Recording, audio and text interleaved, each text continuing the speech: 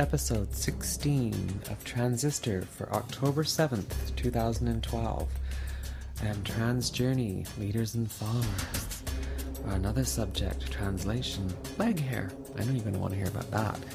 And we have transitions, the process to getting going, browbone shaving. It is just as painful as it sounds. Transonic, Brian's mindfuck. Transformers, urethral sounds, and transmissions with news from around the world.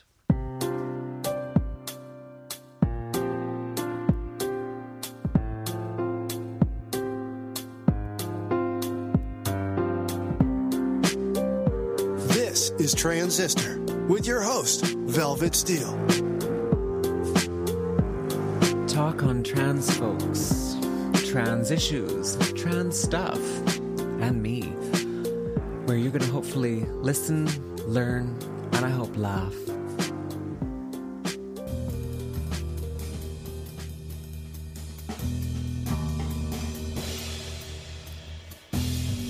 Trans Journey. Leaders and followers. What does that mean? I bet we've all been told that when we were kids in school. And, well, are you a leader? Are you a follower? What are you? Well, I never thought I was any sort of leader. I always thought I was a follower because I was always spending most of my time too busy listening to what everybody else was doing and being super shy and thinking. And I could never figure out, why did we have to be a leader or a follower?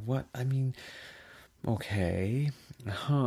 Right. Okay. So I was always in my own little world of thoughts and stuff. And coupled with the fact that I was shy, painfully shy, people would always think of me as, a little bit of a moody kid because I wasn't interested in talking to people. Well, that's not the truth. The fact is I was shy. Well, I didn't like using the boys' bathroom. I didn't like going in there and feeling like I was going to get picked on or any of those other weird little things that took place because that was what was going through my head. And, I was always following the kids about who were doing stuff because I didn't have the guts to do a lot of the stuff that they were doing. And it did take a long time for me to figure that out. And not to mention the fact that I was dyslexic. I still am. And I remember being in school and doing different things, and I remember one of the times that I couldn't pronounce the word vegetable. Well, I didn't even know how to spell it. And when I was spelling it, I was spelling it all backwards. I started with the V on the front and the E on the end. And how it came out of my mouth was valentables. Where did that come from? What the hell was that all about? And then getting stood up in front of class to read. I couldn't read out loud. I couldn't read period properly.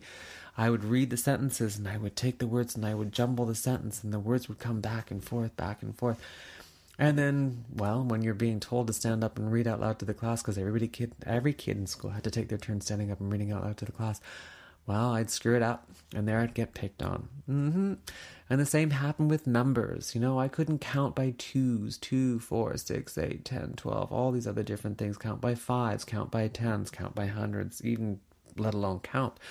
I couldn't even remember phone numbers properly, and then suddenly I was able to remember phone numbers. I'd know the phone number, and I'd go to write it down, and I'd write it down wrong. But it would come out of my mouth right. There was all these kinds of weird things going on. And so that really, really bothered me, and I couldn't figure out why I had these problems. Well, I guess I was just too shy and too busy thinking about different things and, wanting to be cool like, dude over there or Johnny over here or Mary over there and be hanging out with them and be part of their cool crowd because, well, these were kids that just did everything and did anything that they wanted to do. And, even riding a bike for me was a painful thing. But as I mentioned before, hitting a car head on a bicycle with training wheels may have done a little bit more of a lasting impression than I realized that I was ever going to do or realized that I was ever going to let affect me. And I remember my favorite thing in school because I was so worried about different things. And I thought it was cooler to ask the question about why was my teacher's hair, Mrs. Choate's hair, longer on one side, not realizing that it was an asymmetrical cut. Well, I got put over her knee and spanked soundly in front of the rest of the kids because, well, I just wasn't paying attention, was I?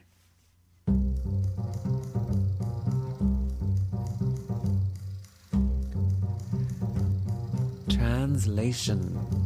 The art of the past. Leg hair. We all get it. We all have it. Well, not all of us get it right away. But, yeah, it didn't take me, well, it took me a long time. It took me till I was 29 before I had anything growing on my legs. And then when I started shaving that, well, the prickling action, ugh. So here I was, shaving legs, because I had no clue about how to deal with that. No one ever told me about anything to do with leg hair. And there I was shaving.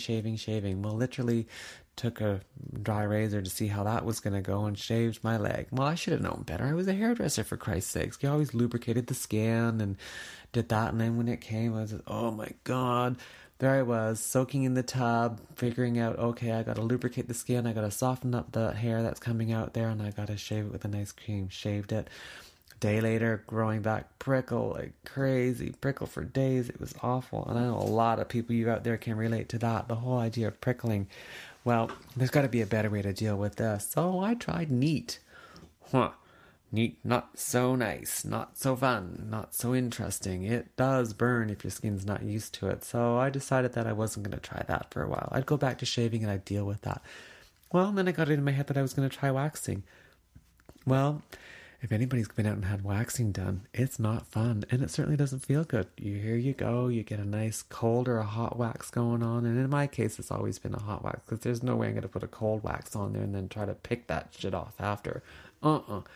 So you're laying there and you're getting your skin rubbed with an alcohol prep to sort of get rid of all the, the oil on your skin and make it all happen and make it good and be able to adhere better to the wax is what that's all about. And sometimes it would sting. Yeah, it would. And my first time getting my legs waxed, it was like, oh my God. Put the wax on, it's warm, just before burning. Put the canvas strip on and whoosh. Yeah, breathe deep, because you got to keep on breathing deep, because you've got, 36 inches of 2 legs left to do, and that's going to take probably another 45 minutes to get that done. So there I got into the whole idea of getting my legs waxed, and I had dealt with the pain and going through the pain and dealing with all this other stuff. And then when I moved to Vancouver, I went to this one place and I was going to get my legs waxed there, and she had great advertising, lovely ads about how good she was and how she was dealing with the community here and the LGBT community there and the guys and doing all these intimate parts on the guys. Well, how bad could she be? I'm going to go and get my legs waxed with her. Well, 2 hours later, I'd only had one leg done. And it hurt like a motherfucker. I don't know what the hell this woman was doing or why she was doing it, but she put on the wax there and then she put on the canvas strip, and she would take her time ripping that strip off. It got to the point where I said, enough is enough and I'm getting out of here. No more of that stuff. I finally found the lady that I love going to, Barbie here, and she's got an amazing little place that she works out of her studio, her own private little studio. That woman, she can get my legs waxed in 35 minutes. I don't even have time to think about the pain that it takes with that, but sometimes you get a little bit more. You want to, okay, what else can I get waxed? How far up can I go? Where's the hair coming now? Well, I don't have much hair growing on the crack of my butt now, but there were times where I had a little bit more, and I thought, well, I'm going to get rid of that shit. And, working at one of the spas that I worked at in Toronto, I had heard about how one of the bicyclists, courier guys who would always come into the salon, and he was boyfriend with one of the girls that worked there. Well, he got roped into being a guinea pig to get his legs waxed, and little did he know, next thing you know, he's being flipped over on his stomach and told to get on his knees and getting the crack of his ass waxed. Wow. Well, if that was one thing I wasn't going to try, I'm getting my ass waxed? Are you crazy? No way. And after I'd heard about the story about how this poor guy had this done, he never showed up back there. Well, I'm going to stick NEET there. I'm going to check that out. Well, good old slathering a NEET at the crack of your ass. You want to talk about a burn? Oof, that burns. And, but it certainly leaves it nice and baby smooth. Oh, well, trust me. If you want to get rid of all the hair down there and get rid of all those wheel knots that some of you guys out there have, and some of you girls maybe have, I don't know, get a good old slathering NEET on there. Or, better yet, go and spend the money and get it lasered. It really does work.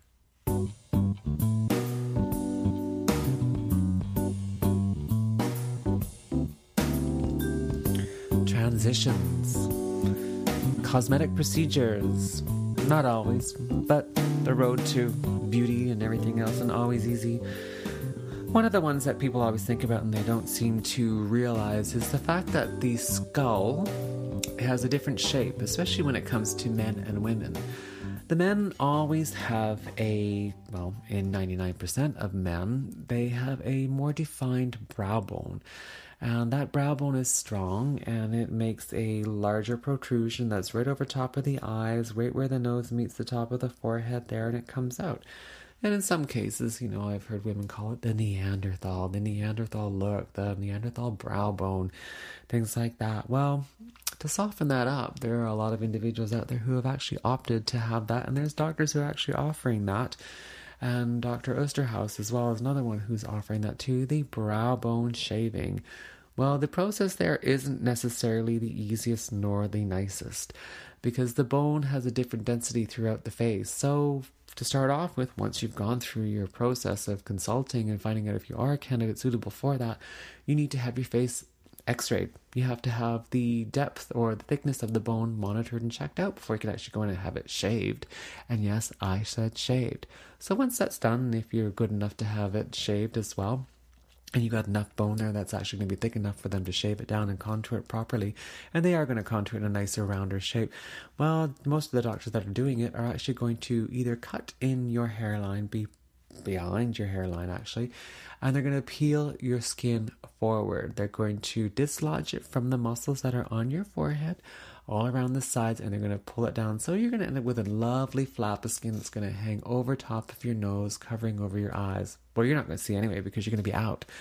And what they're going to do is they're going to take much like a chisel or a plane or a wood planer, and they're going to scrape that across your brow bone. And they're going to take it off and they're going to shave it off. Now, don't think that your brow bone or your bone, period, it doesn't have living tissue inside. It does. The marrow, that's where a lot of stuff comes from that actually helps your body function. And so you're going to open that part up and it's going to become very sensitive. So once it's been shaved down, there is a serious healing process that's going to take place. So when the skin is pulled back and it's sutured up and it all heals back in place properly, you're going to be very tender across the front of the brow bone as it actually grows back and it covers over that open core of your bone where the marrow is and solidifies up again. When you think about babies, for example, they have nice soft scalps, and that's basically so the bones can actually fluctuate and move when they're going through the birth canal. Well, the same idea is that it's bone that solidifies once the baby is born, and that can take up to 6 weeks. The same thing happens from a brow shaving. It takes up to 6 weeks, some 8 weeks to do the same thing. Now, that's just the tip of the iceberg. I know individuals who had their whole face peel forward down to do their jawbone and chin. Not fun. But in the process of, beauty and feminization and softening up, well worth for the individual.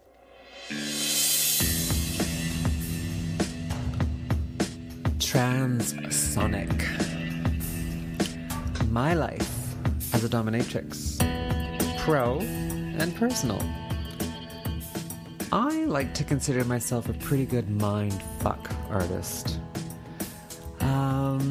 What does that mean, you say? Well, I like to get inside your head, the head of individuals that I'm playing with, the head of an individual that's come to see me, paid or not, and play around, fuck around. I like to create stories. I like to create scenarios. And Brian was a guy who used to come to me on a regular basis, big guy, and a tall guy, and I think he was an ex-boxer, I'm not exactly sure, but he liked to cross-dress.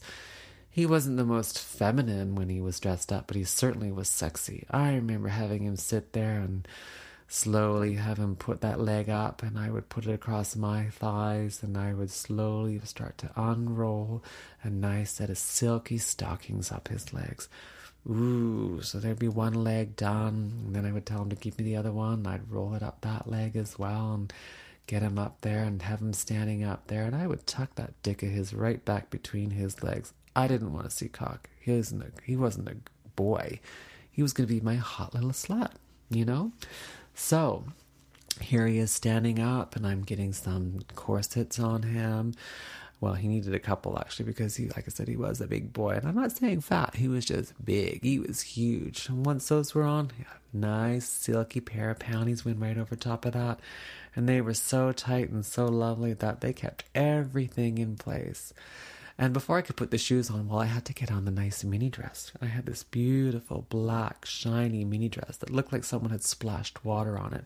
It was the wet lick, and it was totally skin tight and totally sexy. So as I slid that up his legs, slowly toying with his legs with my fingertips and cooing out my mouth about how much he was going to be a dirty slut walking that street for me. He's going to feel so sexy and touch his ass. I'd get his arms in there and I'd stand right beside him and sort of look at him in the eye and give a nice little wink. Ooh, that dress was so pretty. It was so sweet, but it was short. His ass cheeks were always exposed at the back of that. And I love seeing his ass cheeks hanging just below that. And once he had that dress on, well, he needed a nice big set of tits, didn't he? So I had these nice boobs that I would always slide in behind her, and they would stay right in place because that dress was so tight. Next came the wig, next came a bit of lipstick. I couldn't put too much on because, he did have to go home afterwards, so getting that makeup off was a bit of a problem, and he didn't like that. And then once that was on, came the shoes, and he would walk. He would walk for me in those seriously high heels. And they must have been, well, if I remember correctly, 5 inches. And walking in 5 inches for the first time is not the easiest thing that someone can do. Well, I remember on one of our sessions, he was all decked out in his gorgeous outfit and looking so hot and feeling so good. And I decided for some strange reason that I was going to tie him to my St. Andrew's cross. So there I was, pushing him up against the St. Andrew's cross with my fists, tying him tight, putting his arms above his head, putting them into those wrist shackles and making them so tight and so strong that he couldn't even move. He couldn't do anything. And then, of course, as I kicked his legs apart down below, I stood right in front of him, watched him, and said, "You be quiet." And as I bent down, I put his wrist shackles on. I could feel him starting to tremble and shake. And as I slowly came up, scratching his inner thighs with my nails, past his belly, over his tits, up to his head, I grabbed him by the neck and started cooing gentle, subtle nothings into his ears about how much of a bitch he was, how slutty he was, how good he looked in those heels. And I bet he could feel the silkiness of those pantyhose and those panties pushing real tight across his huge man clit, and how good he was going to look in that. And he was going to walk down the street and he was going to smell all that perfume. He was going to take it all in, and everybody's going to smell on him, because the perfume he was wearing, as I like to call whore allure, was going to get all the right attention. And he was going to feel those tits on his, and he was going to lick those lips with that red lipstick. Cocksucker red as well is what I always like to call it, because you can't go out without making a statement. Cocksucker red lipstick. Can you now? At any rate, I could feel from him that something was going on. He started to get a little bit clammy sweat. He started to breathe a little bit erratically. And I asked him if there was a problem. And he says, "Yeah, do you mind if I just get down off this cross and sit down for a couple minutes?" And I said, "No, not at all." Took him down, sat him down, and I let him have a breather as I went into the other room for 5 to 8 minutes, and I came back in. And when I came back in, he was completely dressed. And, that's not all the conversation that I had with him. There was quite a bit going on there before I got him feeling and thinking the way he was, because from what he had told me, I had him thinking completely like he was a girl, and he had just been so seriously mind-fucked that he thought it was the best session he'd ever had.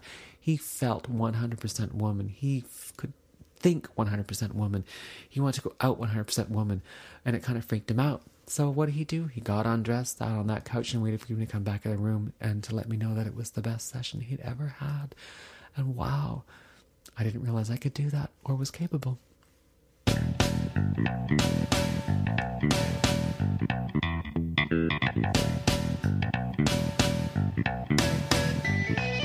Transformers. Urethral sounds. Are you wondering what that is? I bet you are. Sounds. Urethral. Urethral sounds. How do they work? What do they do? Well, if you're familiar with anything to do with sounding the whole idea of checking for depth and things like that, not only does it apply to the body, but it also applies to, checking for depth in terms of the ocean, caverns, things that are like that, through sounding, through vibration, through sounds that are off of a metal tuning fork, something like that. And you probably have seen these in your younger days or on medical, shows and things like that, where they'll actually take a tuning fork and take it to the ear to see if someone can hear. Well, one of the things that they also use those for, and it sort of morphed into a whole different ball game, was for the urethra, the penis. And so what you would be doing is you would be having a metal tube inserted down into the urethra, and then take a sound and put it against there. And what they dictated with that was that they could be able to tell to see if there was any sort of growth on the inside of the urethra. And that was one of those things that they did years ago in the medical profession to see if there was any problems, any abnormalities and things like that. Well, for those who are kinky and in the know and things like that, they have gotten into the idea of taking a metal sound, a metal rod, and actually inserting it into the urethra while they're erect. And it gives a whole different sensation to masturbating. So you're actually masturbating from the inside out rather from the outside in, like most people do. So a lot of the guys that I know, they go and get themselves a urethral sound, insert that into their cock, and they will actually work it from the inside and work it from the outside and have fun. And any store that you're going to go to that's a good sex shop is going to have something like that. And just so happens that the ones that I like to go to, Sweet Adult Boutique and Little Sisters here in Vancouver, carry urethral sounds. And they have them in vibrating form. They have them in graduated bulbs. They have them in different diameters, different curvatures. They have them in sets. They have them in bulbs that you can insert down. I myself have 3 different sets. Because you know what? There's something that I love about having someone tied up and taking one of those things lubed up fully with a nice water-based lubricant such as KY. I want it to be gel-like, and slowly letting it drop down to its fullest depth and having some fun. Urethral sounds. Check them out.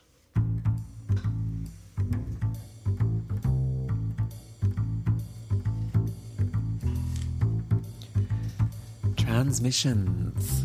News from around the world. Some nice, some not so nice. Some interesting, some just bizarre.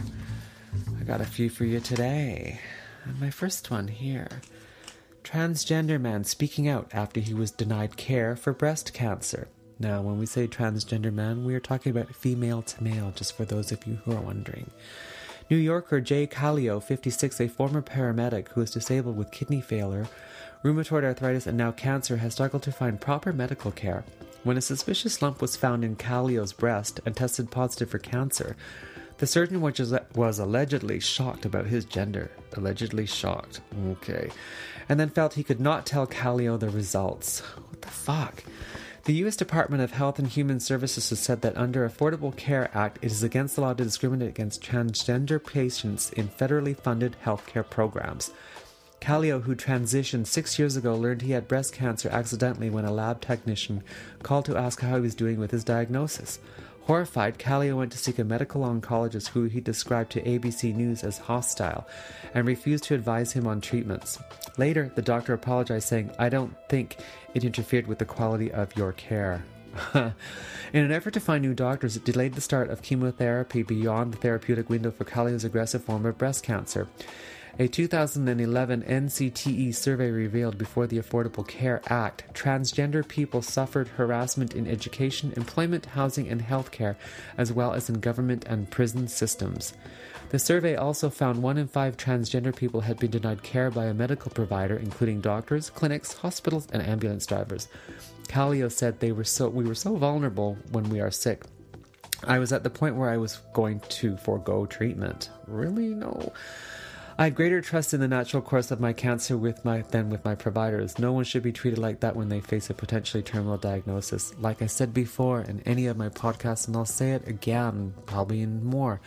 If you don't have a doctor that's going to listen to you, get a new one. Get on board with getting someone who is going to listen to you and care about you properly. Next up, Fernanda Milan gains last-minute reprieve from Danish deportation. This one is dear to my heart because Denmark is where I come from, and this is not something I would expect from them at all. She'd been going through some stuff previously in regards to the possibility of being deported by the Danish authorities, but anyway, listen up for this. At the last hour, Danish authorities have put on hold a Guatemalan trans woman's deportation that activists say would have put her life in danger. Fernanda Milan was due to leave Denmark last Monday, September the 17th, and it wasn't until the afternoon of that day that she heard that the Refugee Board had decided to reopen her case, as they should. When the Refugee Board chose to reopen the case, it shows that we were right, said Steen Larsen from the T-Refugee Project, a group of activists fighting for Milan to remain in Denmark. We know that Fernanda is in danger in Guatemala because she is transgender and a human rights activist. Milan came to Denmark after she was attacked and threatened by police in Guatemala because she is trans. On arrival in Denmark, Milan was placed in a male detention center and raped by many men. She ended up working in a brothel where she was rescued by anti-human trafficking organization Ridden International, who have housed her in a women's center since February 2011. Here's Fernanda explaining her situation and offering insight into her life for transgender persons living in Guatemala. I come seeking asylum. I was a transgender activist in Guatemala, and as far as being a transgender person in Guatemala is pretty much dangerous. Being an activist is the double dangerous because the media attention comes into you. So that makes you target and more vulnerable from attacks and extrajudicial execution and discrimination from people. For me, it's dangerous to live in Guatemala as a transgender person because there are no rights for transgender persons in Guatemala. People, when they are very young, they are thrown out of the family circles. They are thrown out of jobs and education institutions because of your gender identity and also for your sexual orientation. So it's dangerous to be gay in Guatemala, but it's double dangerous to be transgender because you are the obvious part of the community. And what happened that made you want to escape? Well, I was attacked by a police officer. I have been attacked many times by civilians, but this time was different because I was attacked by police. And previous years there have been police attacks for transgender activists in precisely from the organization that I work with, that is called Oasis. And I was afraid of my life. If I come back to Guatemala, I would get killed. I would get prosecuted. I might get tortured.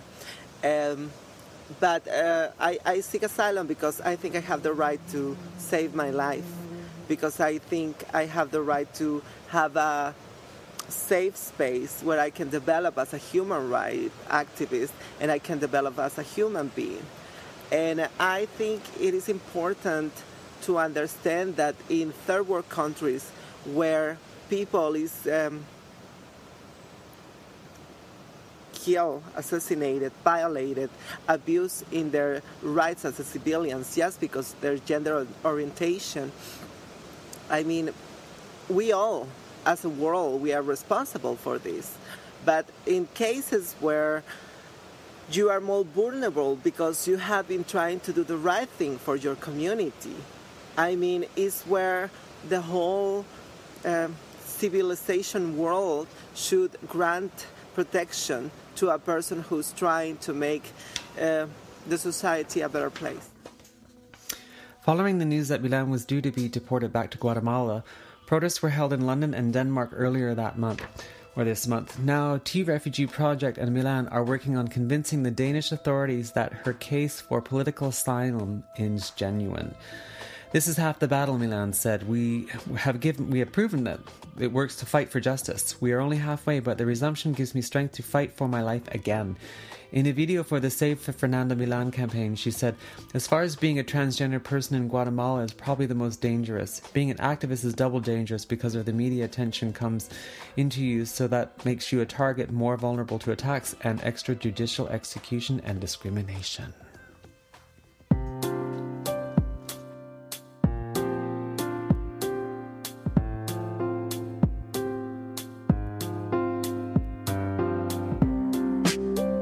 You've been listening to Transistor with your host, Velvet Steel.